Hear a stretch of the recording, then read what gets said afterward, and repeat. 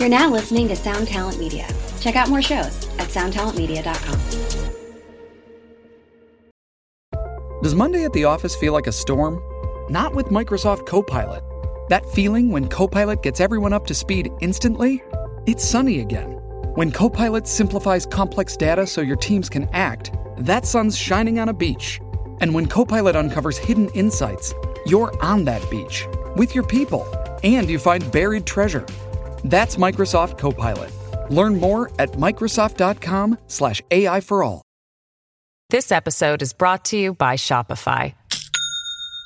Do you have a point of sale system you can trust, or is it a real POS? You need Shopify for retail. From accepting payments to managing inventory, Shopify POS has everything you need to sell in person. Go to shopify.com/system, all lowercase, to take your retail business to the next level today. That's shopify.com/system.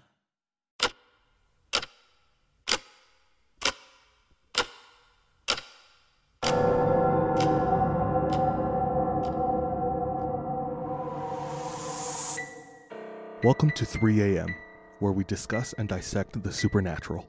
I'm one of your hosts, DJ Pasikala. What's the scariest thing that you've encountered? That's been one of our favorite questions for years. 3 a.m. is a result of asking this question over and over again. Stories we share are typically sourced from those we know, our listeners, or personal experience, the validity of which can be determined by you, the listener. While we might not have all the answers, we find the culture and lore surrounding paranormal events and unnatural occurrences fascinating. We hope you enjoy. Jordan, intro us again.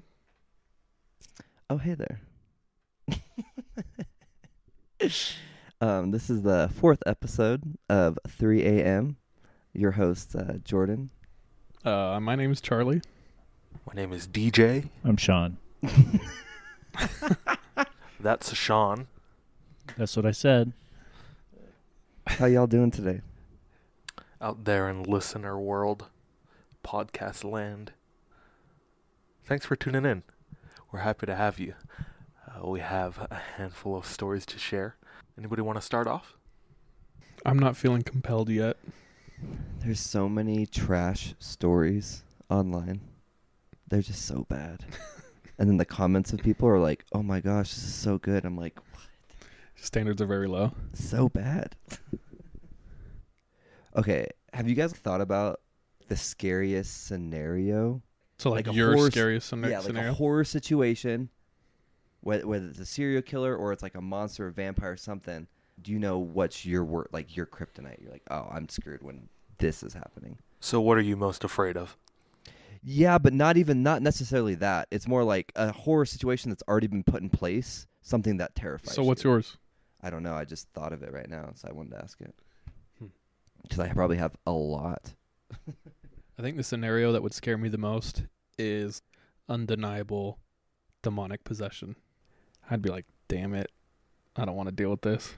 Like the superpower strength and like someone starts Latin. Speaking Latin, and I'll just be like, ugh, this is too much. I think that'd be mine. I think for me it'd be like Wrong Turn or Hills Have Eyes. Just like driving alone or with your family out there camping, and just some rednecks just start eating your family in front of you, and they save you for last, and then they kidnap you and use you for reproduction. That'd be horrible. I think I'd have to agree with Charles. Just a demonic. That's like otherworldly. It's just something we don't understand. So, if it was like a serial killer, somebody trying to physically hurt you, or at least, you could try to fight back, but somebody starts floating and throwing fire, PK fire at you, I'd just run towards the fire. So it's like with a human, you're playing on the same rules, but it's the second you're not playing on the same rules, I'm not down. So like aliens, it's like, okay, who knows what they can do? I also agree with Jordan in that, how do I politically correctly say? Rednecks? bro, it's The you rural, can't be racist towards rural white Caucasian. people. You're fine, dude. The rural Caucasian, bro. That backyard, freaking backwoods. That backwoods white boy. Yeah, like in Django Unchained, towards the end, there's those white trash dudes deep in the woods with their dogs, Oh yeah. and they let their dogs loose to go eat one of the slaves. Those are the people you're talking about. Yeah, that's my worst. That's like my worst nightmare Yeah, but also like I feel like Hills Have Eyes is like a step further because they're It's like, mutants yeah, type. like mutants. They have like weird extra strength because of their mental capacity. Inbredness. I know what you're saying, dog. Inbredness, That like was the dude in Dude, Men that in was an impressively way to put that. I got to be honest. the first Men in Black. Retard strength. The dude who's like more sugar in his water. Yeah, he goes. More. Sugar. Just wearing overalls. More. Plus, He was terrifying to me because my least favorite thing besides mayonnaise is cockroaches. Dude, yeah, those are valid. I Horrible hate things. cockroaches. So when he has them crawling out of his every which hole on his body, I just want to gag and choke on my vomit and just die. One time, my cousin was lying in his bed, and he's trying to fall asleep, and he kept hearing this noise from the vent above his head, and he was staring at this vent, and he could hear this like coming from the vent. And as he's staring at it, a fatty cockroach comes through the grate and falls on him on the bed, and he screamed and jumped out. I would have jumped out of my window, regardless of how high I was. Growing up, my grandpa, after he and my grandma divorced, I would right? Just kidding. I'm sorry. I would stay with him sometimes. He lived on the town side of the island. He had a roommate. Now that I think about it, that's weird. Like 60 years old. I mean, if you got to pay rent, though, you got to pay rent. Yeah, but this dude had his own separate room. And I remember he walked out one morning with this huge bulge on his head. And I was 4 years old. 4 or 5 years old. I remember asking my grandpa, I was like, Papa, what happened to him? Like, did he get mugged or something? And apparently, a fatty centipede bit him while he was sleeping. Oh. Just like on the forehead. So you see those videos where like those Japanese people get those surgeries, Yes. those aesthetic They get surgeries like that a put like a donut, saline donut. saline donut Yeah. on their forehead. That's what it looked like, but from a centipede. Oh, That's man. disgusting too. Centipedes are like the only bad thing about Hawaii. And my other friend from Hawaii said they'll like hang over like door stops and stuff and like Yes. fall on you. Yes. Oh, they know, dude.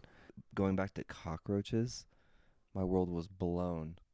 When I was living in the Philippines, I didn't realize cockroaches can fly because they don't apparently in the States or the lower 48 at least, They do in Hawaii as well. Do so. they? It's wild because I saw cockroaches in California, but they weren't like flying around. So I'm in the Philippines. I've lived there for like at least 8 months by this time. So I've been there for a good amount of time. I'm going up. There's a cockroach, just kind of a big A cockroach, just in our room on the wall. I approach it, very quietly and cautiously because I'm going to get this dude, right? Not going to kill it because I have respect for God's creations. I'm going to just get it out of there. Just get away from here. Go to touch it. It just flies straight at my face. And at that moment, I did not think it was like a cat flying. I did not think it was physically possible for cockroaches to fly. And this 6-inch cockroach just flew right at my face and I screamed. That's a terrifying thing too. We had them in Hawaii, so growing up we would see them, but they don't just fly; they fly at people. Yeah. Like they have a personal vendetta and they have nothing to lose. Just hella bitter, salty That's roaches. The scariest type of creature, person, when they have nothing to lose. That's probably why you're afraid of white trash, deep backwood people. They're cockroaches. No, but when someone or something has nothing to lose, have you ever had a cat actually angry at you and it starts hissing, wanting to go? You know what I'm saying? Make love to you or attack you? Either way, terrifying. okay. But I'm saying attack. Yeah. Actually have you ever had something do that to you? I don't know. A cat? I can't remember. Not one enough for me to remember. Terrifying. And you think you're big, and then right when the thing comes at you, dude, you just start running. You're the smallest Yeah, thing. you're like, same with the cockroach. get out of here. No. The cockroach Tiny is the ins- size of your toe, and you're running away from it. Yeah, you just shrink down to their size, and you're like, this thing owns me. We should see. This is very off topic, but we should see Pet Sematary on Tuesday. I'm so down. I need to see a good movie. Actually, I was going to see It's if I could. supposed to be good. What did you guys think of Us? I liked it. I like how it tied up, and I can't give away anything because Charles hasn't seen it yet, but I enjoyed it. It wasn't super scary, but if that would have happened to you, that would be scary. I remember this was a few years ago, and we were just exploring up in the mountains. Somebody asked the question, what's the most terrifying sound? What sound could be made that would freak you out? For me, I don't know where this came from, but the sound that I always thought of was like this guttural, low voice. I've always pictured it in my head and in my mind, but I've never heard it anywhere until the movie Us. Have you not seen The Grudge? That one's a little different. Yeah, I Yeah, hear you. But it's kind of it's like on the same playing field, I feel like, but not quite as intense or as deep as. you can see from the trailer there's doppelgangers, and when the main doppelganger speaks, that voice, I was like, that's the creepiest sound that I've envisioned in my head for years, and this is great. Also, not great. I have a kind of a story along with that. So there's a movie, Amityville Horror, like the original. Not the one that came out in the 2000s. No. So the Amityville Horror, if you don't know what it's about, look it up. I'm not going to explain it. In the first one, the dad gets possessed. Number 2, the son gets possessed, and he's the one who kills his whole family. Same family? I don't know. So what it is as he's walking around, he's always wearing his headset, and he's listening to his cassettes.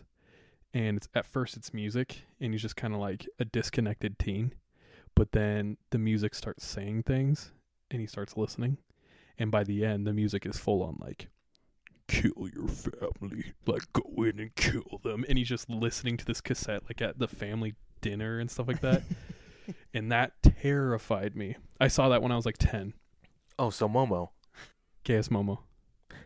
Momo is, if you've seen pictures of her, she has huge eyes I've and seen that. Trash. the weird cutout smile, and she tells children to either commit suicide or harm or hurt, even kill others. So Where does this Momo reside? In all of us. in all of us, we are Momo. No, it's just it's like a meme on the internet to scare kids. It's meh. I thought it was one of those underground YouTube things where it's like the weird stuff that kids are seeing, in kids shows, and they insert Elsa little Gate? weird stuff. Elsa Gate. Yeah. Yeah. I think there are stories of that actually, though, but I don't know how credible they are. So Anyway, so Amityville Horror, this tape is playing. So in high school, a couple years later, Kazaa just hit the streets, and I was downloading all of my stuff through Kazaa and FrostWire and stuff like that. And so I downloaded Atmosphere's new album, and I was like, "Ooh, I'm so cool." God Loves Ugly. Yeah, and I was an angsty teenager, and I was walking around with my headphones all the time. My mom's like, "What do you listen to?" I was like, "Nothing." MC Slug. Yeah, you wouldn't know, Ma. Green Day. I was listening to music one day, and I think it was late at night. I might have been drawing, and the track ended, and all of a sudden it was and made a tear. And I threw my CD player across the room, and I stared at it, and I was like, "Oh, it's happening!" He found me, dude.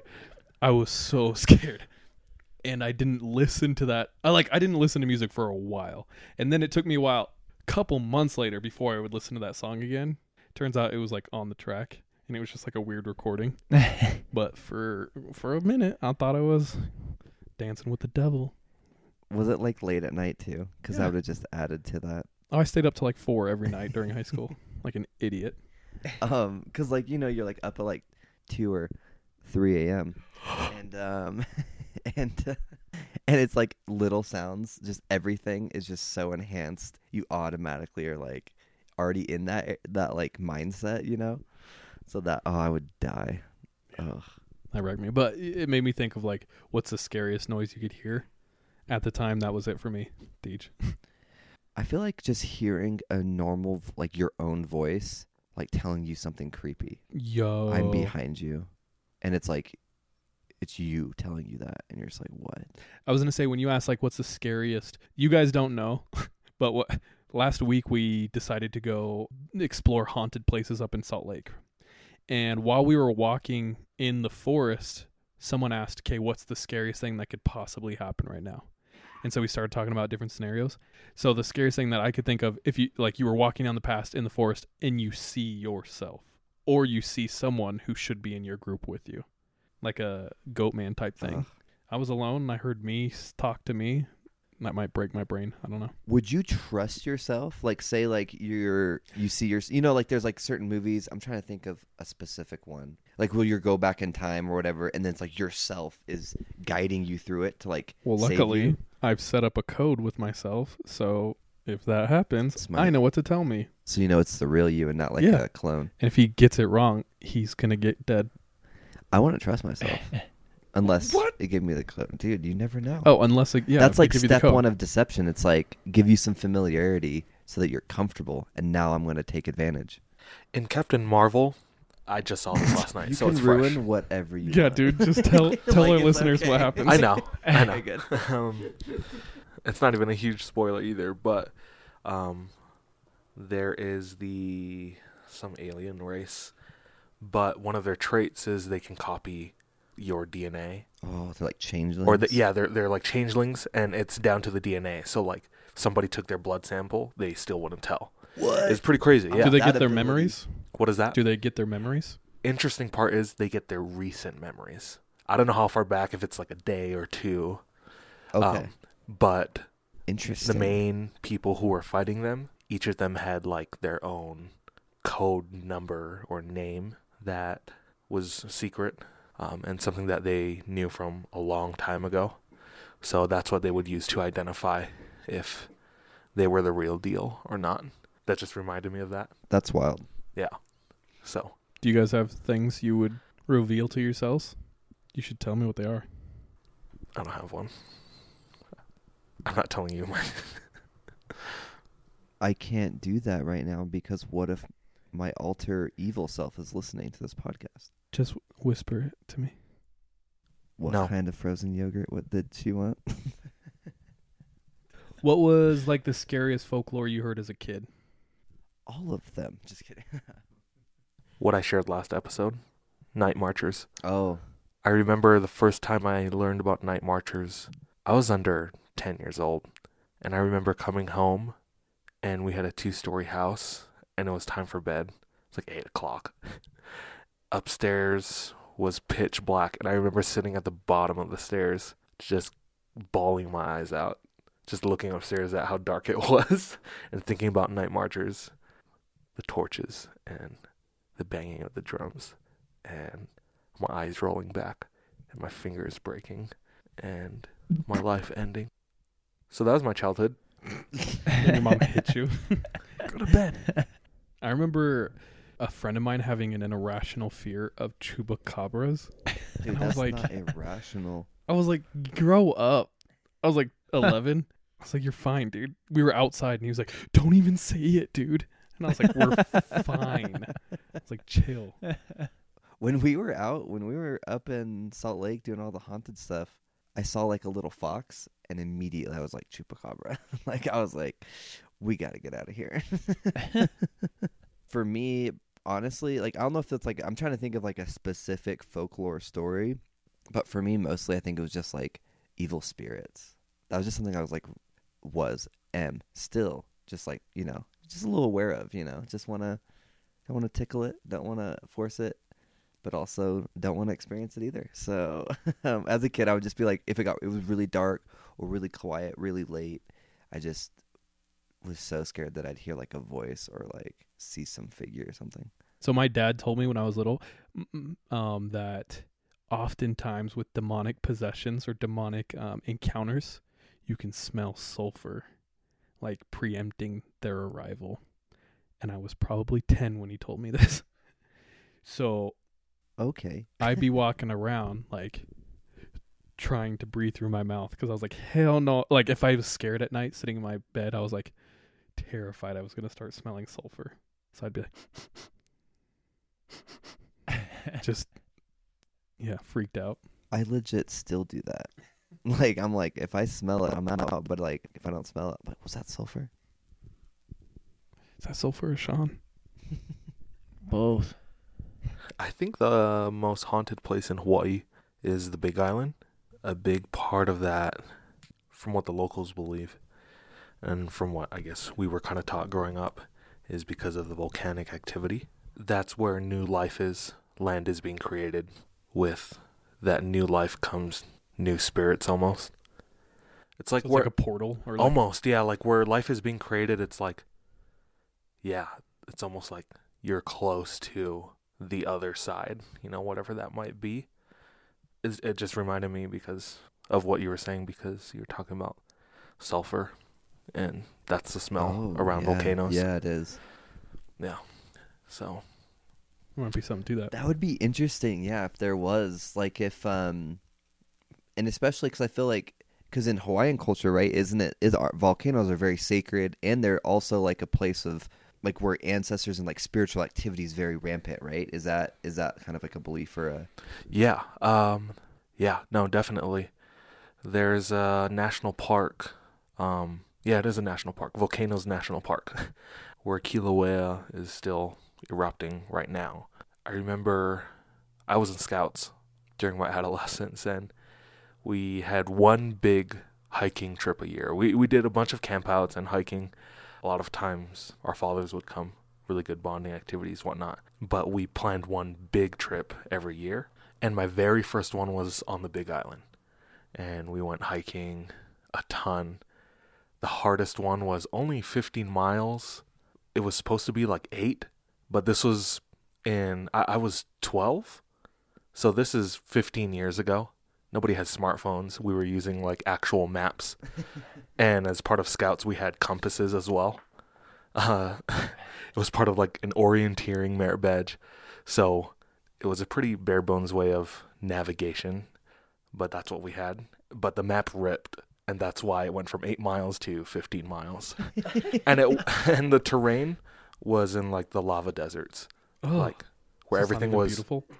Yeah, not pretty at all. Just Everything's barren wasteland. Yeah, barren wasteland and black and jagged rocks up and down. Like there wasn't one part that was flat. So it was just rough terrain and we were lost. But when we finally made it to the cabin, I'd have to talk to one of my scout leaders to see if they still have these pictures. But these were still the days of like disposable cameras. Like digital cameras weren't quite a thing yet. So we developed the pictures after the trip, and we stayed in this cabin at Volcanoes National Park, where there's a lot of stories about spirits wandering around, both good and bad, but spirits wandering everywhere nonetheless. And in the cabin we stayed at, pretty remote, and in the pictures we developed, one of my buddies, Ian, was standing in the doorway, and the flash of the disposable camera was on. And in the hallway we were standing in, the light was on as well, but the room behind him was the light was off. And in the developed picture, you can very clearly see a hand right behind him, like reaching towards him or reaching towards the doorway that he was standing in. And that was just really eerie, super creepy. And if you look at the picture, it couldn't have been anything else. Oh. It was like an apparition, kind of transparent, but very clearly a hand. Like you see the wrinkles in the palm, the fingernails, like it was pretty creepy. Dude, that's wild. You need to hit him up. Yeah. There's a couple people I could talk to see if they maybe still have those pictures. What do you think of pictures like that have, I don't know, I guess ghosts or spirits in them? I remember my aunt growing up, and she told me that spirits live in trees. And she was a teacher at in intermediate school, about 10 minutes away from my house, there's a huge banyan tree, which are all over in Hawaii. It almost looks like if you've seen Avatar with the blue people, it kind of looks like that. It's just huge. It's like a big umbrella almost. It's one of those ones with, like, thick roots that like, kind of pop out. Yeah, and they pop can, out of the ground. Yeah, okay. Yeah, and when it's fully grown, the treetop just looks like a huge umbrella. Really beautiful. They were planning on cutting down the tree because it was just too big. Before they cut it down, she took a picture of it. And in the picture, you can see a couple of faces in the tree. And I remember her showing me that as well. And I think I was about the same age that we went on that camping trip. But have you seen anything like that before? Personally, no. I have no like personal experiences with it. And like every single one that I do see, I always just think, it's just a digital artifact. Because like, I don't know, I Photoshop every single day for my work. So when I see a lot of things, I'm like, meh. I don't know. You know what I mean? Yeah. I think it's definitely harder nowadays with it being the digital age. But back then, like I said, you know, people were still using disposable cameras and nobody was Photoshopping anything. No, it's always like creeped me out, like when you see those photos and you're just like, oh, that looks like something behind them. But I've never like developed my own film and saw anything wild. But wait, who told you? Wait, so spirits live in trees, she was saying? Yeah, my aunt was telling me that. That's wild. So like the lumber industry is basically like, we're like gentrifying spirits. Moving in. Get out. I don't know if other cultures believe that. I don't even know if that's strictly a Hawaiian thing or not. I feel like in Hawaii, anything that has to do with nature is just almost like God's hand is in nature, you know, creating things so his power or influence or spirits can linger within those creations. I think that's kind of the idea, like going back to the volcanic activity and then trees, you know. I don't know. I think there's like legitimacy to that for sure, though. Did you hear that there's a new island popping up in Hawaii? Really? Yeah, dude. Finna go buy some land, boy. How long? How long we have to wait till that thing gets all clear? It's a couple thousand years. Damn. Yeah. Actually, in the Hawaiian chain, I mean, there's 8 islands in Hawaii right now. Actually, I think technically 9, but it's not. Don't count the leper colony or Is that what? the one with all the lepers on it? No. And they used to use for like The leper nuking colony and bomb. is on Kauai, I think. Molokai? Kauai? I think it's on Kauai, but they've eradicated that disease from there. So that was a thing in the past. In the actual chain, though, there's like a couple hundred islands developing. They're still underwater, but volcanic activity, and every year they grow a half an inch or something like that. Super interesting. A burning ring of fire. Could you imagine if you were exploring on Kauai and you like find an old derelict building with containers in it? You open the containers and there's just leprous bodies in there. Good Lord. It's just a vat, and they're all just kind of squished in there. By that point, you're already contaminated. Exactly, dude. You've been breathing their air. I would just dive headfirst into that pile.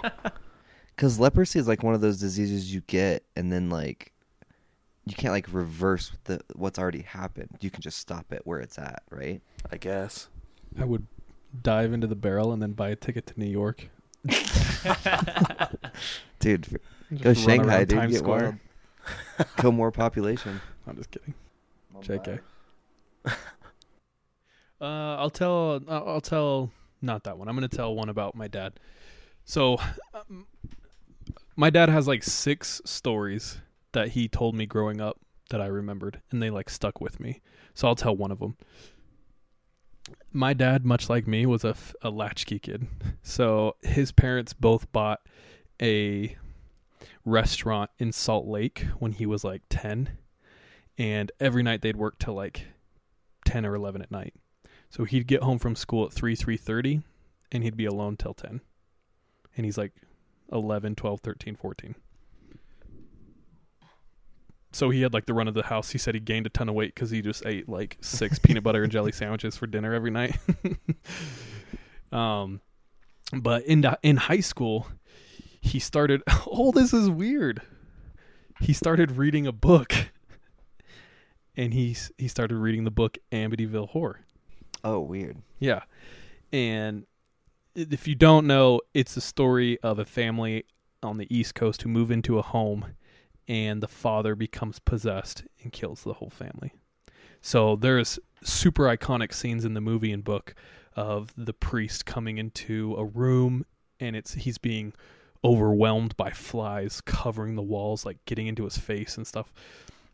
There's other scene, like I mentioned before, the kid hearing the demonic voice and then shooting his siblings and stuff in their sleep.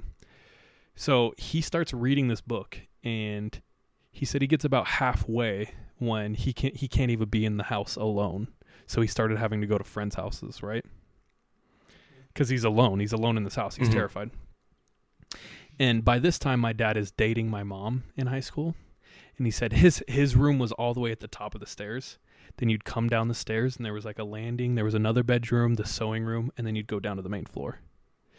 So him and my mom were coming down the stairs, and he looks into the sewing room, and the entire window is covered in flies. And that's like one of the scenes in Amityville Horror is the room is covered in flies. And he said he stopped and just stared, like one of those instances where your brain can't really compute what's happening. So he's like standing there looking, and he said, no joke, you couldn't see through the window. There was just flies covering this window. So he just ran in and grabbed the window, opened it, shut the door, and left. And I don't think he came home for a while. And then like when he came home like a day later, they were all gone. Oh, man. But he said after that experience, he stopped reading about demons. He stopped reading about all that stuff, and he like never pursued it again. Oh, that's hilarious. Yeah. Okay. That's so wild, though. Just a window full of flies. At least they weren't those orange and black bugs from the house. So kind of like your mom's warning, my dad gave me a warning when I was little. Just like, I think that's why he told me about the sulfur and stuff. Like, be super careful about entertaining or like engaging, looking things out. Well, obviously it didn't help, but like I think I kind of relate it to, I think about it like someone who's positive or negative, like you can easily feel that energy. Somebody who's very upbeat and positive, they like help lighten a room up, but also like either the same people or other people can kind of bring it down by just being negative, right? Mm-hmm. And I think the same kind of thing happens with like, talking about scary stories or making those connections, like those darker things. It just kind of brings like a darker energy, and it's not that like inherently all of it's evil. It's just like, it's just more like inviting. You know what I mean? I 100% know what you mean. mean. You just feel that too. Like we kind of talked about it last time too, but I agree with you. When you start talking about things, you invite them. And one of the things I do not like talking about, because it always happens, is sleep paralysis. So every time I've told my experiences or the experiences that I know, someone invariably has it like that night, and someone who hasn't experienced it. Oh. And so I feel super guilty. That happened to me a lot growing up. I must have experienced sleep paralysis 50 times, at least. I experienced it a lot too, and maybe not that much, but I definitely experienced it a good amount of times, like in high school. I remember, especially like right before my mission, I experienced it a lot, like 18, 19. Your mission? Right before it, yeah. Do we have odds for who's going to get it tonight then? Have you had sleep paralysis? No. It's easy, because all three of us already got it, dude. I'm the most skeptical here. It's not going to be me. But I remember growing up, like, talking about it. Did you understand what it was? Did you know it had a name? At first, no. No idea. I had no idea what it was. It would just happen, and it would be terrifying. Okay, for our listeners who are uneducated or uninitiated, what is sleep paralysis? So the experience, basically what happens when you are sleeping, there's a point where you feel like you can't breathe, you can't move, and a lot of times people start to hallucinate and see and hear things that aren't actually happening. And growing up, when I experienced it, I swear I was awake and I was conscious and I knew what was going on. And what was going on was I couldn't breathe. I couldn't move. And I would see shadows. So you would actually see shadows? Mm-hmm. Oh, wow. Do you remember your dreams that would lead up to it?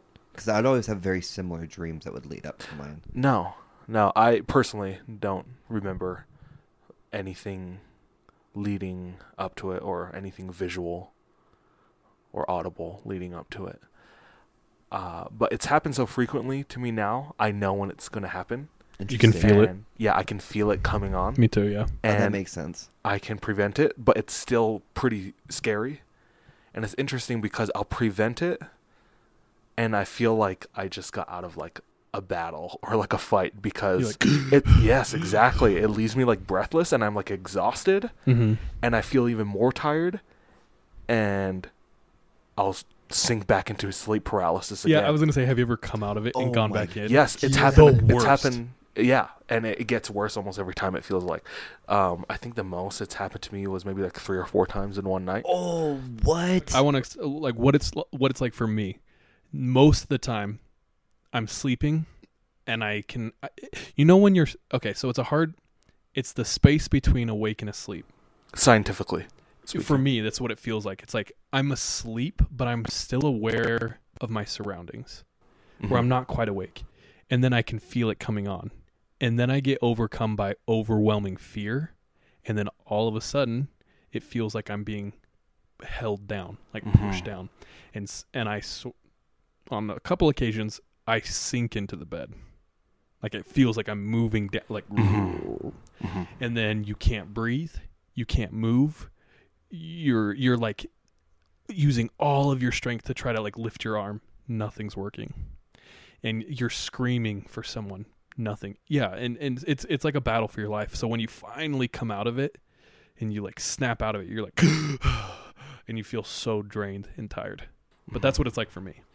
Yeah, that's kind of how it is for me as well. The way I've always explained it is I feel like most people have had dreams where they're falling and then they kind of like hit the ground and then they wake up.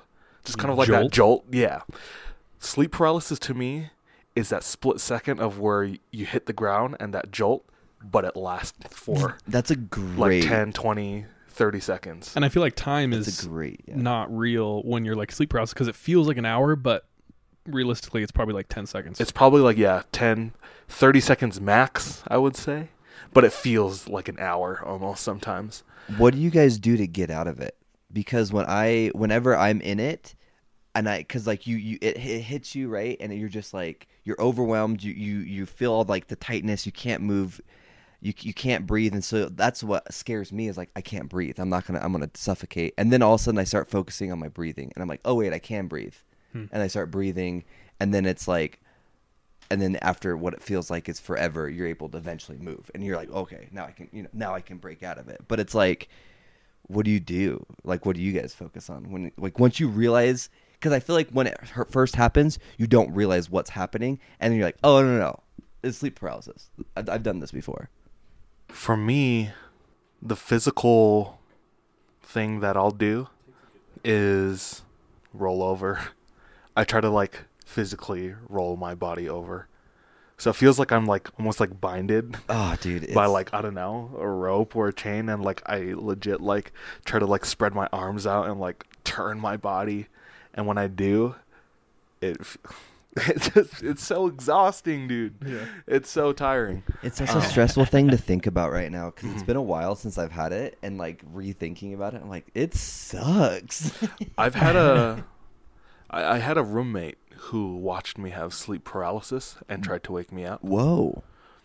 And I kind of wish he like filmed it or something so I could see what I look like in it. But how'd they describe it? I woke them up because I was like mumbling, not say like my mouth was closed, but I was just kind of like like struggling out of it, and that's also part of how I try to get out of sleep paralysis. Like I try to say something but that's what woke him up, and then he said he could just see me kind of almost like my body was just kind of like wiggling a little bit back and forth, Wow. like struggling or something. But yeah. My most extreme sleep paralysis was when I told the Ouija board story. I would have sleep paralysis, and then I was watching my body from above me, and I could see my room, and my eyes were closed. So I could see the room, but my eyes were closed. So you're also astroplaning as well? I think like a little bit. Oh my And goodness. every time I would look, I would see that shadow at the door. And that's like a big part of sleep paralysis is people see shadow people. And Dark figures or standing at the foot of your bed, standing at the door, things like that. For our listeners, I think that was episode 1 about the Ouija board. Either 1 or 2. I think it would. We have so You have many a 50-50 episodes chance now. of getting that. Yeah, we don't really know. You might not hear it. But for me, like, I would have, when I was little, I would have the same dream over and over, and I don't remember my dreams. Like, I rarely remember my dreams. So I probably can remember, like, 7 dreams I've had my whole life, but they're always very, like, apparent, which is very interesting to me because I don't, like, some people, like, oh, I know what I dreamed about last night, and I'm like, I have no idea. Like, I might have little inklings or whatever, memories of them, but basically I'd What's always... your sleep paralysis dream? So my sleep paralysis dream would be when I was little, my dad would be like going somewhere, and I had originally told him I would come or I wouldn't come or something like that. He would leave, and then he'd be like, Jordan, you ready to go? And like I wouldn't be able to move to like go, and I'd feel super bad because he wanted me to come, and then I wouldn't want to go. But then I'd also have, there's a couple dreams where I'd have like something was like after me, and then once you're in that sleep paralysis, you can't move, so it's gonna get you, and so you have like that feeling of like I need to move right now, but you can't, and it's just, oh gosh. This show is sponsored by BetterHelp.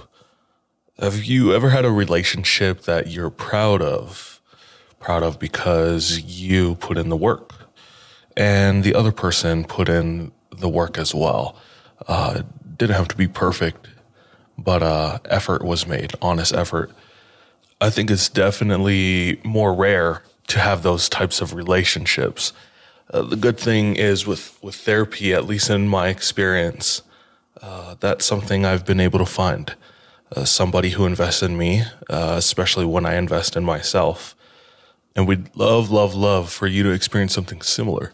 So if you're thinking about starting therapy, give BetterHelp a try. It's entirely online, designed to be convenient and flexible, suited to your schedule. Become your own soulmate, whether you're looking for one or not. Go ahead and visit BetterHelp.com/3am today to get 10% off your first month. That's BetterHelp, HELP.com/3am. Hey, it's Kaylee Cuoco for Priceline. Ready to go to your happy place for a happy price? Well, why didn't you say so? Just download the Priceline app right now and save up to 60% on hotels. So whether it's Cousin Kevin's Kazoo Concert in Kansas City, go Kevin, or Becky's Bachelorette Bash in Bermuda, you never have to miss a trip ever again. So download the Priceline app today. Your savings are waiting. Go to your happy place for a happy price. Go to your happy price, Priceline. I actually have a story. The other night, Sunday night, we had a bunch of friends over. I think originally for a movie, but we were all just hanging out in the living room. Because out there slinging. And before we got to what we were wanting to do, I just asked if anybody had any scary stories Smart. or scary things that they encountered.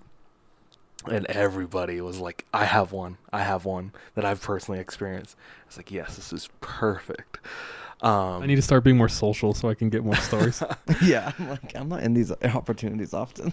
So, and I've actually been doing this for the past few weeks. Like any social setting, I'll just ask people like what scary stories they have. And there was a point where we just turned off all the lights. I brought out a candle, lit it, put it in the middle of the room, and then we just told stories. And this one came from a friend named Molly, and this happened about 3 or 4 years ago. And at the time, she was living in New Caledonia. Where the hell's that, dog?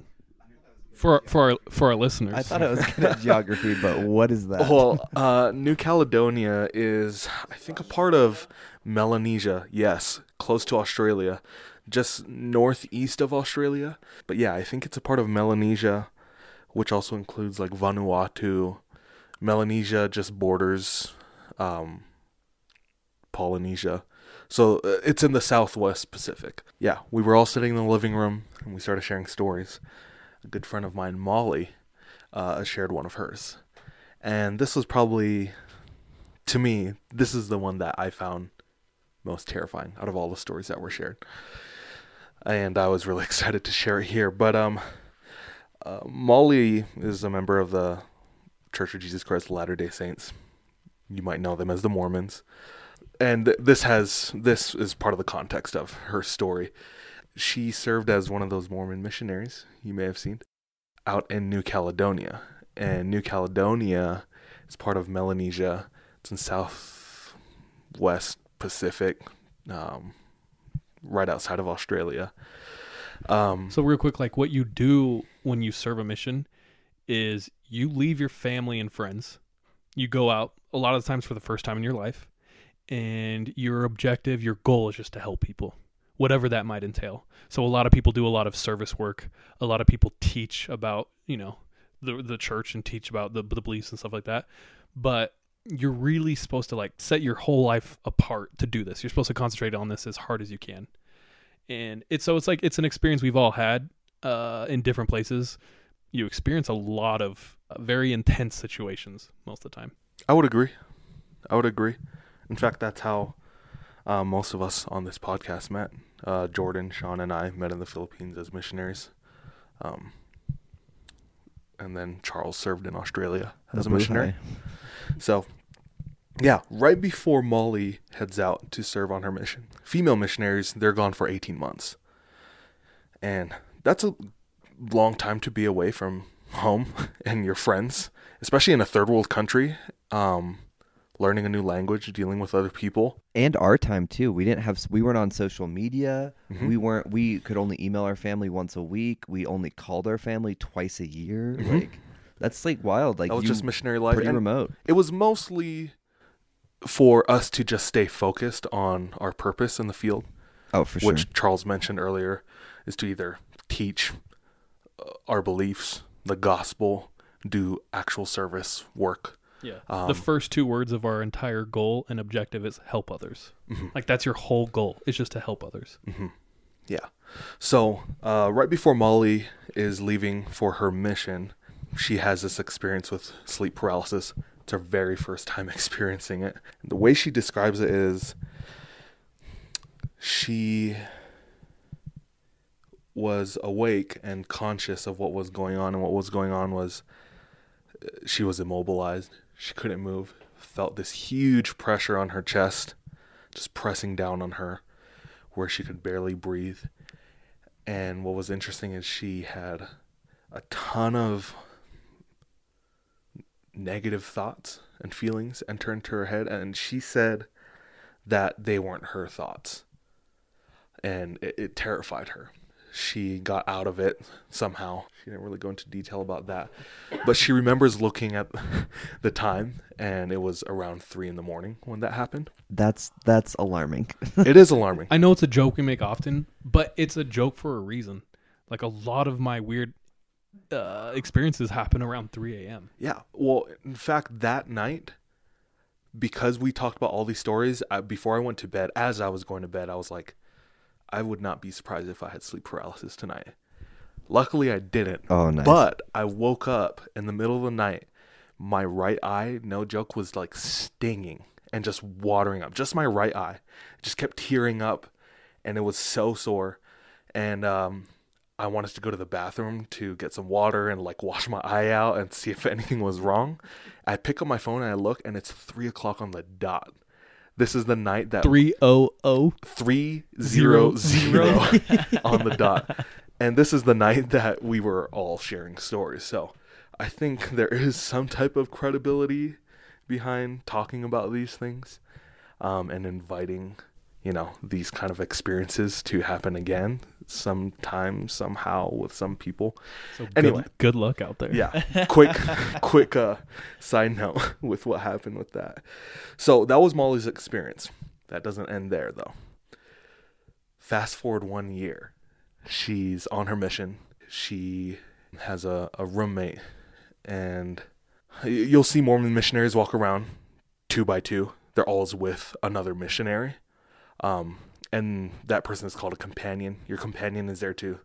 You're there to help each other, focus on that purpose of teaching or helping other people.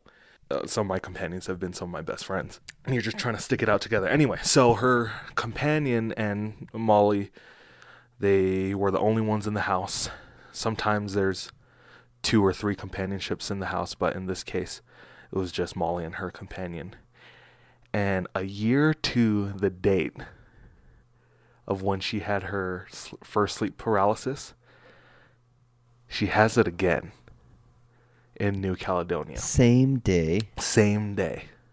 Exact same day.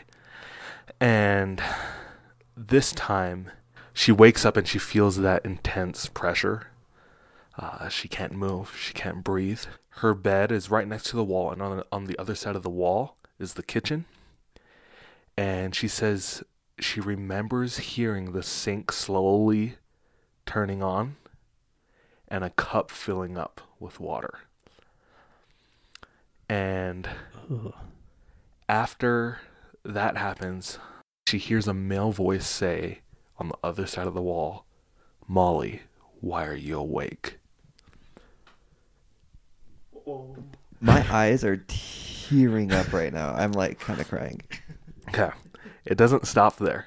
What?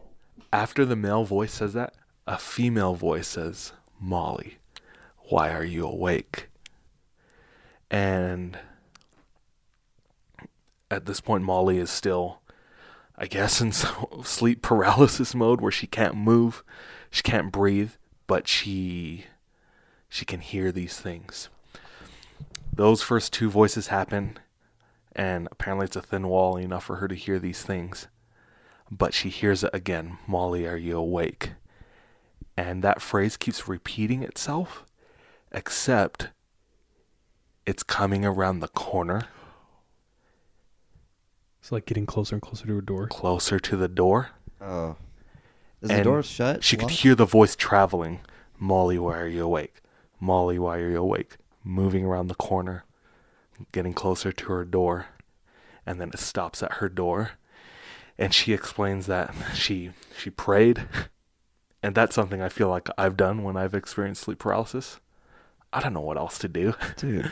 You know, as somebody who believes in God, I'll ask for help. I mean, can't hurt.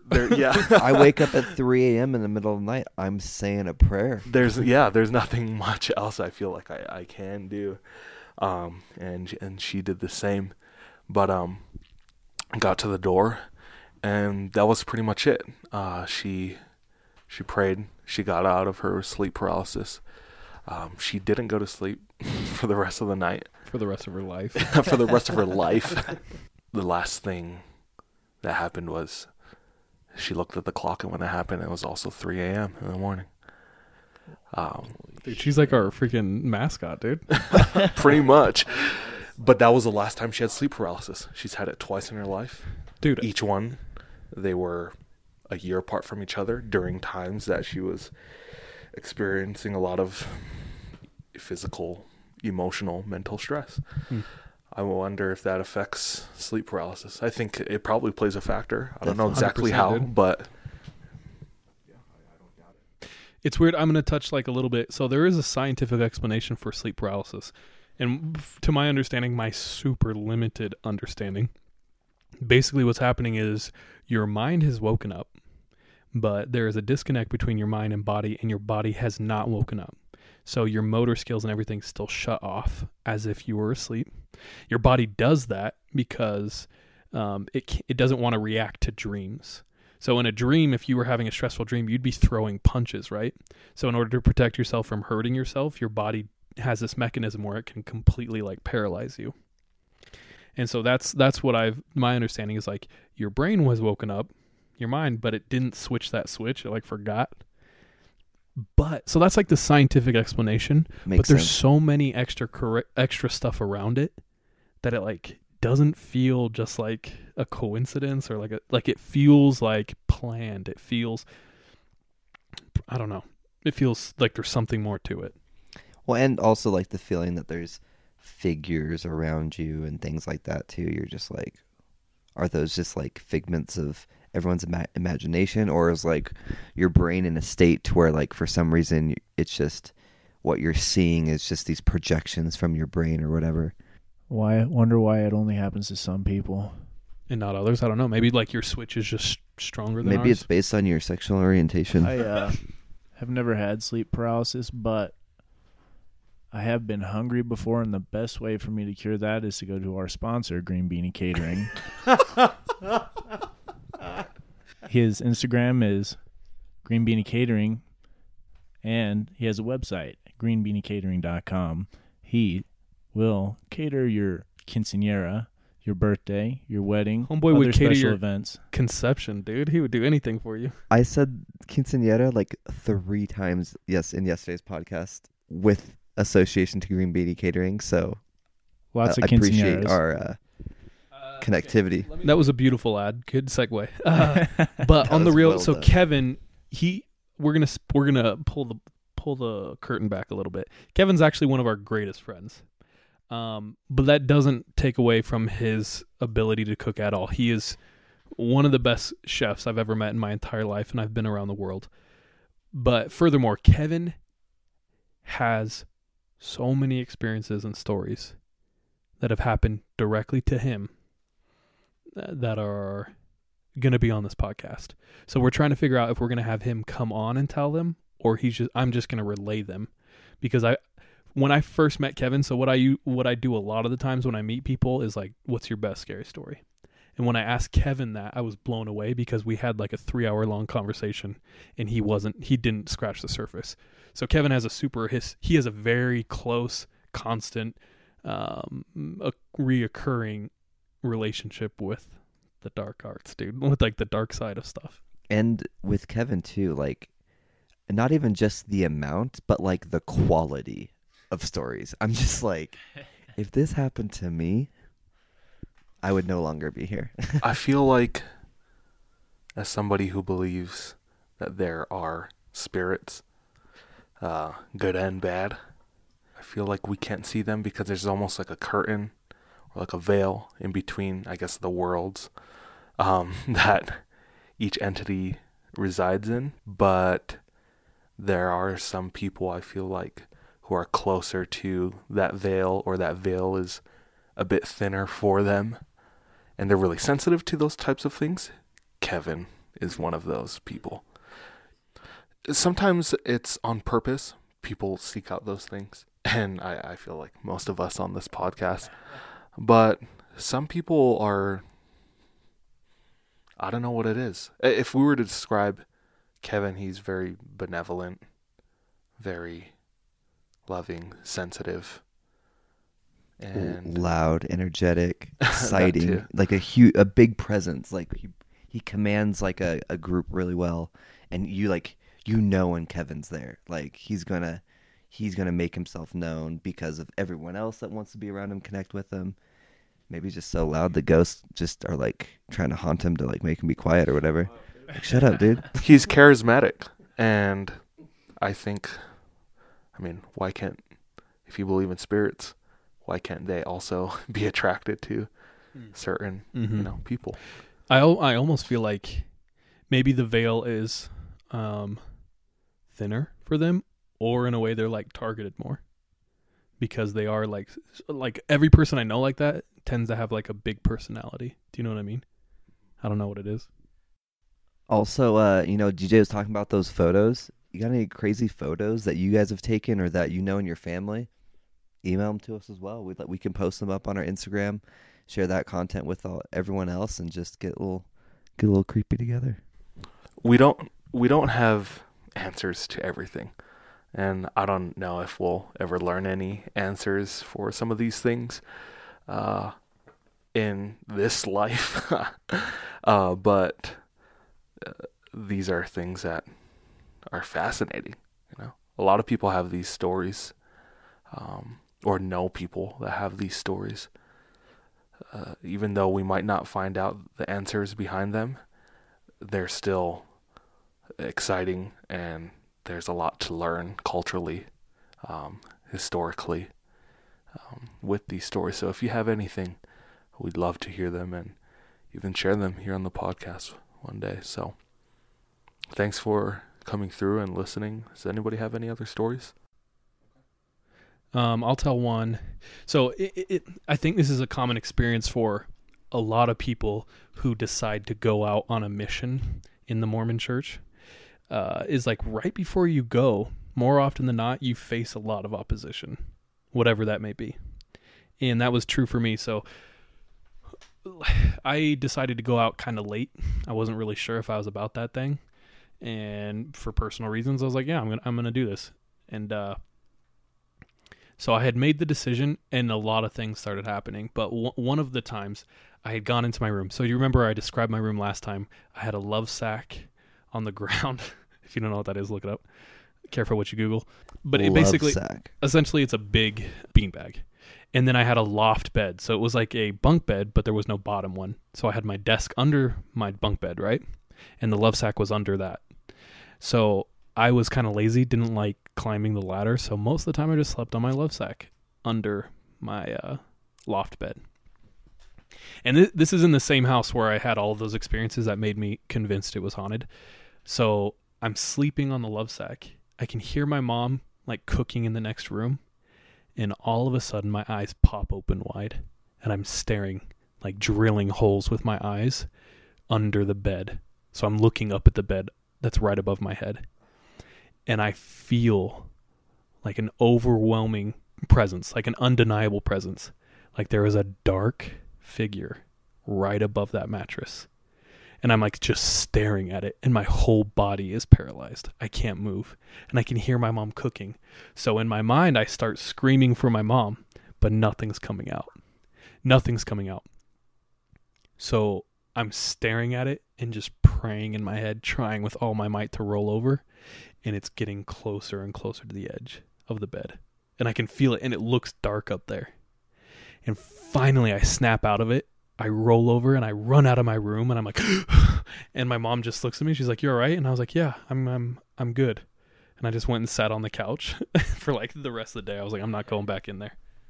What's crazy too with sleep paralysis is like, even like in the middle of the day, you're like terrified. Because like most things, if they happen and it's like 2 p.m., you're like, oh, okay, like that wasn't scary. But if that same thing happened at like 3 or like 4, you're like terrified, right? But like sleep paralysis, it's still terrifying in the daylight. It's like the same.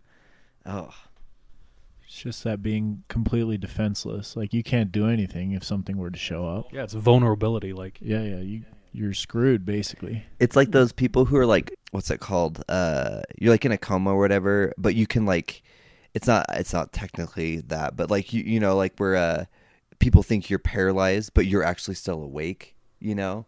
Yeah, people who have come out of comas, they share stories about how friends have visited them and they remember somebody sharing, like just eating with them, sharing a story. Yeah. Or like getting tortured, like you getting tortured, there's like nothing you can do, right? And so like with sleep paralysis, it's just like, oh man, anyone could come up and do whatever. It's also crazy how I guess this phenomenon is like it's worldwide. You know, and common. It's happened for a long time. I remember watching a video about different countries and their cultures and their folklore behind sleep paralysis. And every culture, or a lot of different cultures, have names for almost like the demon or the ghost that suppresses you during sleep paralysis and induces that state of paralysis. The Italians, and I apologize if I'm butchering this, but the Italians call the ghost Pandafece. Pandafece. Sounds good, yeah.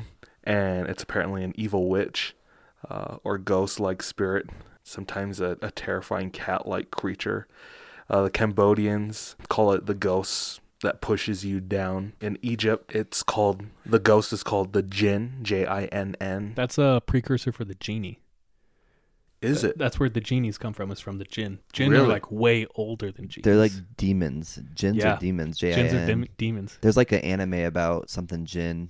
There was a movie made about the jinn as well. Oh, really? It's like a 14 on Rotten Tomatoes, so probably don't watch it, but it happened. 14. What else is there? That's crazy. Well, it's funny that the jinn is it's Egyptian, because if you ever played the game Tekken, Oh, I love it. which is a Japanese game, but one of the main characters is Jin, and he's like the son of the devil or something. Other names, I remember in Hawaii growing up, it was just called the sitting ghost. You just sit on your chest and you can't breathe or move. Squat on that chest. Yeah, take a little squat. But yeah, it's been around for a long time and everywhere. And it's ingrained in culture. Like 150 years ago, 200 years ago, before like medicine and modern medicine stuff, like you assume that's a demon. Like Dude. not too long ago, like Before they knew what germs were, it was like, there's things you can't see, little creatures that come in and kill you. It's like, That's God's punishment, bro. Dude, germs are terrifying. But yeah, like how before science, before you knew that mechanism that woke you up, how it's a ghost.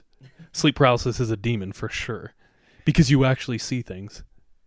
So I don't know. You feel it, you can't move. Who had the cat thing? The cat creature? That looks terrifying. What was that? Cambodia? The Italians? Italian. Okay.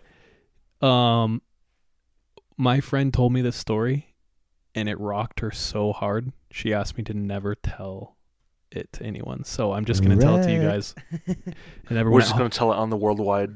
Everyone at home, net. cover your ears because you can't listen to this Yeah, part. please don't listen. Thank you. But I won't mention her name. Well, we know it's a her. Amber. I'm sign languaging it right now. No. Anyway, so when this happened to her, dude, she came to me like pretty shook. She was one of my best friends in high school, and we both actively sought out scary stuff all the time. We both had older siblings who were really into like ghost hunting or like going out to find urban legends, so they told us all of those. And between me and her, we like knew all the urban legends in the entire Central Valley. So she was one of my friends who I did that with a lot. Anyway, one night she's in her room. Her bed is right in front of her closet, and she'd taken down the doors from her closet, and she just hung up a sheet. She said she was like tossing and turning. She couldn't fall asleep. She had this weird uneasy feeling, and she rolls over with her back to the closet, and she hears a low growl coming from the open closet right behind her. How close is her bed to the closet? Her room was small. Her house was pretty small. 2 feet. Okay. Like you could reach out and touch the closet from her bed. Okay. She had a big... Or it could reach out and touch her from the closet. So the growl is like on her. She's being growled on. Okay. So she rolls over back to the closet, and she hears this low, at first, quiet growl. And she freezes up. And she like doesn't move. Because she wants to, like, am I actually hearing this? And she just hears like this growl. And it's getting louder and closer. And she starts like hyperventilating. And she said she's so terrified she can't move. And the growl comes up until it's like on her neck. And it's loud. And she doesn't know what to do. She said this is the most terrified she'd ever been. She could not move. Whether that was sleep paralysis or fear, I don't know. But she said she could not move. And the growl is like super loud and aggressive right on her neck. And then all of a sudden, it like roared or barked, and she felt something jump on her and push her face down into the mattress super hard, all the way into the mattress, sinking in, and then it's gone. And she flipped around, bawling, looked in her room, nothing. She had like a string that hung from her light. She reached up, grabbed it, turned the light on, nothing in the room. And she's like, I don't know how to explain. Like, what was that? What is that? And I was like, I don't know, dude. That sounds terrifying. A growl audibly on your neck. But that's the first time I've ever heard to it referred as like a cat demon or anything like that. So I've never thought of that, but like I made that connection while you're saying that. It's weird. Were they like hands or paws or a full body pressed on her? Did she go into detail about The way like, what the interaction between her body and whatever was touching her? Not super specific. All I know is like the growl was right up on the back of her neck. It was loud. She said it sounded like feline or darker, like a bigger. And then when it rolled her over and pushed her face down in the mattress, the way she always described it was feline. That's what it felt like. Mm-hmm. But she never said it was like a cat. And she said it was like a lot bigger because she owned cats, but she was like, there is no way that was my cat. My cat didn't flip me over and push me down into the mattress. Mm-hmm. That would be terrifying, though, if your cat did that. That cat would I'd stomp not that wake up. cat real quick. Yeah. Catch some toes. Be like, To go its face. bite this curb, kitty. Yeah. Smash the back of its head 9 times just to make sure. 10, bro. Yeah, 10. Get rid of all of its lives. Just swallow the end of this muzzle here. Anyway, so yeah, I've never told that to anyone. If I hear growling tonight, That's okay. So I'm gonna be upset. since she's told me that, I have like a checklist of like when I get scared and have weird feelings: smell for sulfur, listen for growls, check the temperature if it starts to drop. And then when I like wake up, I'm always like looking, but like I'm very straight, pretending like I'm still sleeping, but like I do the same thing. The other night when my eye was stinging, and before I went to the bathroom, I looked at the time and saw it was 3:00 on the dot. Like I put my phone down and just laid there for an hour.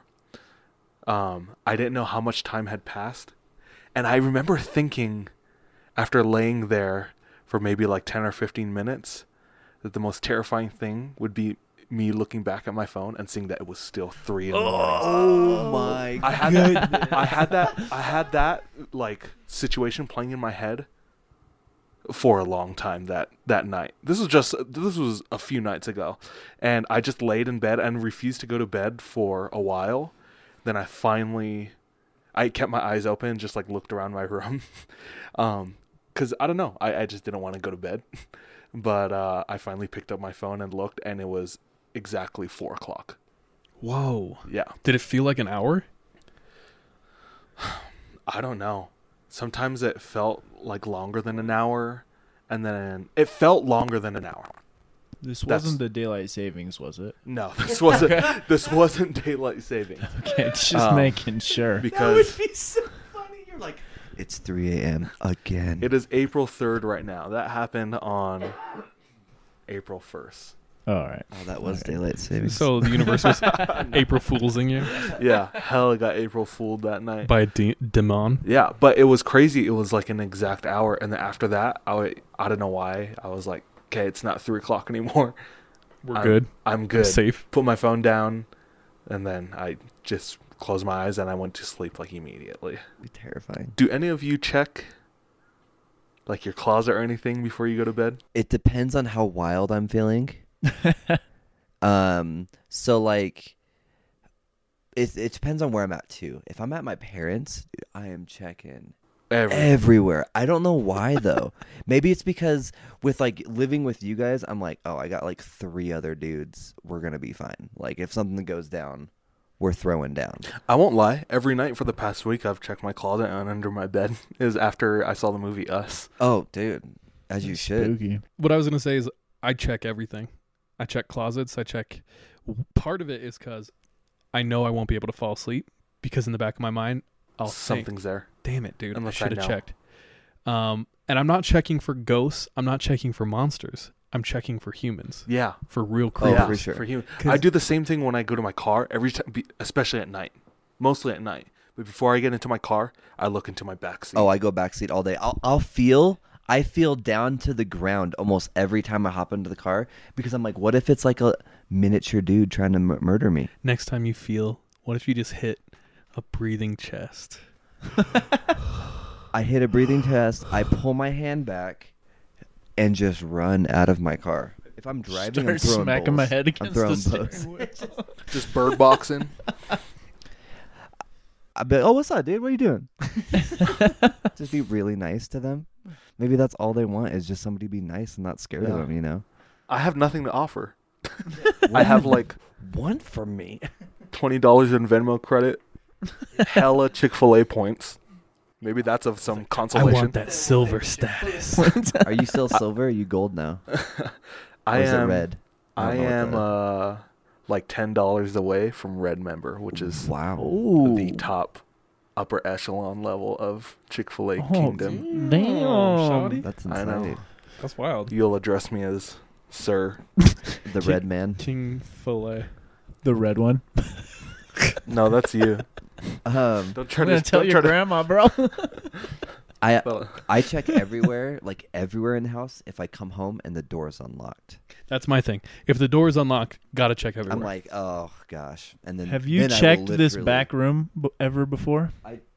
Chad's? Yeah. I legit have gone in there. You just and to me make did sure. it. You and me Funny, did it dude. a couple times. Why is that funny? I have never checked anything. Oh, I thought you were gonna say like you've had experiences and you're like, Oh, you no, didn't I check just well like- enough. I was like, what? One time, the most scared I've ever been in a movie was when I went and saw The Grudge. Who'd you go with? I went with my little sister and my dad. Pack Theater? I can't remember because I was too terrified. I don't know. It was when I was like 13, 14. Okay. So, The Grudge is by all means not the scariest movie, but for some reason it affected me more. I've seen Hannibal Lecter. I've seen, like Silence of the Lambs. I've seen every scary movie there was out. Some of them don't really faze me at all, but for some reason The Grudge got me. And it might be because I'm part Japanese. There's also something about like a little girl, like children being demonic is terrifying. Or smaller people, for some reason, that is, I don't know why, but it's like a flex because they're like so aggressive at you, and you're like, you shouldn't be. You're tiny. Yeah. Just like the leprechaun, dude. Yeah. A friend with weed is a friend indeed. So scary. We need to watch that one again. So I went and saw this movie with my dad and my little sister, and it scared all three of us so bad. My dad said he's never been as scared. And he was like, I don't know what it was. And it might be because he married a Japanese woman. He has Who knows? Japanese children now. Yeah. So he's like, dude, I have these little meowing kids all around me. Anyway, so Grudgeites. we're so scared. My little sister's crying on the ride home. She sat in the front seat. I sat with my back to the back of the Suburban, just like watching, trying not to get got. And we go home, and my parents were divorced at this time, so my dad had to drop us off at my mom's house and go back to his big empty-ass house all alone. And later he said he came home to this dark 2-story house, opened the door, just this echoing door into this huge, empty, dark house. So he starts turning on all the lights, starts checking closets. And he's like, oh, okay, we're good. Goes to his room, gets ready for bed, and he goes into his closet. He looks on the ground, and there's like insulation on the ground. And if you've ever seen The Grudge, a lot of The Grudge happens in the attic of the house. So my dad walks into his closet, looks down, and there's insulation sprinkled on the ground. And he looks up, and there is the square of the attic, and it's propped up and turned. So it's like you can see the corner into the pitch black Like attic. somebody went up there and did not put it back And properly. on the attic door, there was a dirty handprint. So he went and called my oldest sister and was like, get your ass over here. He's like, hell. I don't think he owned a gun at the time. I think he grabbed a bat and I think he might have left for the night and came back in the morning. As you should. Comes back, looks in the attic. No one's in there. Closes the door. Doesn't know what's happening. He didn't tell me that for like a year. The day before we went and saw the movie, I was in my backyard at night, and I looked up, and you could see from outside that the attic light was on in my dad's house. Does he have any explanation for why that was? This is before we went and saw the movie. Yeah. So I went up there, climbed up into the attic, turned the light off, thought I had done a clean job, thought I closed everything all fine, and left. And I was like, I am the keeper of this house. I'm keeping this house together. Yeah, like the light was still on. You're wasting money. Yeah. And then I went on my merry way. But it turns out I almost gave my dad a heart attack. He said he almost died. He walked into the closet, looked down, and looked directly above his head. And the attic door is open, like ajar. And he probably screamed. I would lose it too. I would have seized up and just started urinating myself and just hoping that. I would lose it too. After seeing the movie Us, and this is in the previews, but you can see the doppelganger, and there's a part where a little girl is in the hall of mirrors. She comes across this one mirror, and she's looking at her, but she's looking at the back of her head. And the reflection in like I said, this is in the trailer, the reflection of her turns around and looks at her. And that's all I've been thinking about every time I go in the bathroom. Look in the mirror, and when I walk into the mirror, I just wait to look at the back of my head. Yourself. Yeah, try to catch myself. I'll right after seeing the movie, I would look outside, the out front of our house, just to make sure we didn't have any Sean's or Jordan's looking back into us. I'm feeling good. I'm feeling good too. Sorry, I wanted to keep that going a little more. No, it's okay. But I think we got a couple good ones at it. Yeah.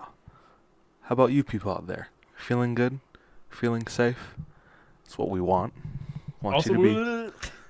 What? Sorry. That night after the movie, my dad dropped me off to my mom's house, right?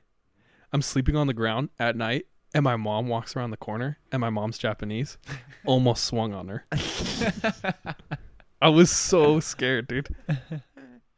She's just that'd be terrifying. I'm like, left hook. Okay, sorry, DJ. Go for it again. No, that was it. I was just closing. Yeah, thank you guys. Yeah. We hope you are staying safe out there. Take luck. Be good. See you next time.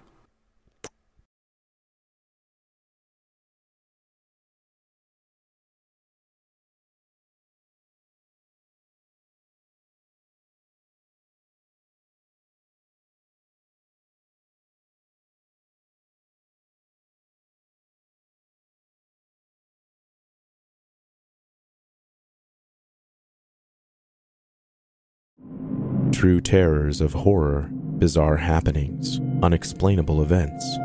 On our podcast, Disturbed, terror takes center stage. Each episode is a journey into the darkest corners of human existence, delving into bone-chilling tales of kidnappings, serial killers, maniacs, and the very essence of your worst nightmares coming to life on this weekly true horror show. Disturbed is not for the faint of heart.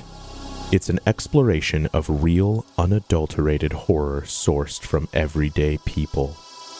Each episode is a descent into the macabre, where we narrate stories that will leave you on the edge of your seat and crawling in your skin.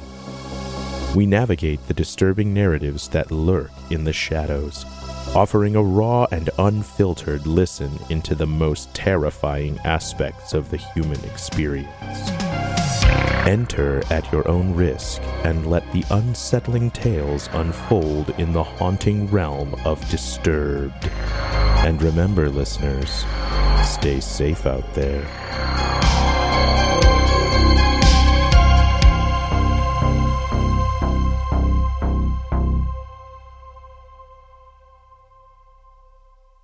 My name is Bill Huffman, and I am a former Cleveland news producer, and I am now the host of the podcast, Who Killed? I began the show focusing on the unsolved murder of Amy Mihaljevic, and now each week I explore a different case with a focus on some of the victims who don't get the attention they deserve. I have a deep catalog of over 225 episodes, so there is a guarantee there will be something for you. Who Killed is an evergreen podcast, Killer Podcasts, and Slow Burn Media production. Subscribe today wherever you get your favorite shows.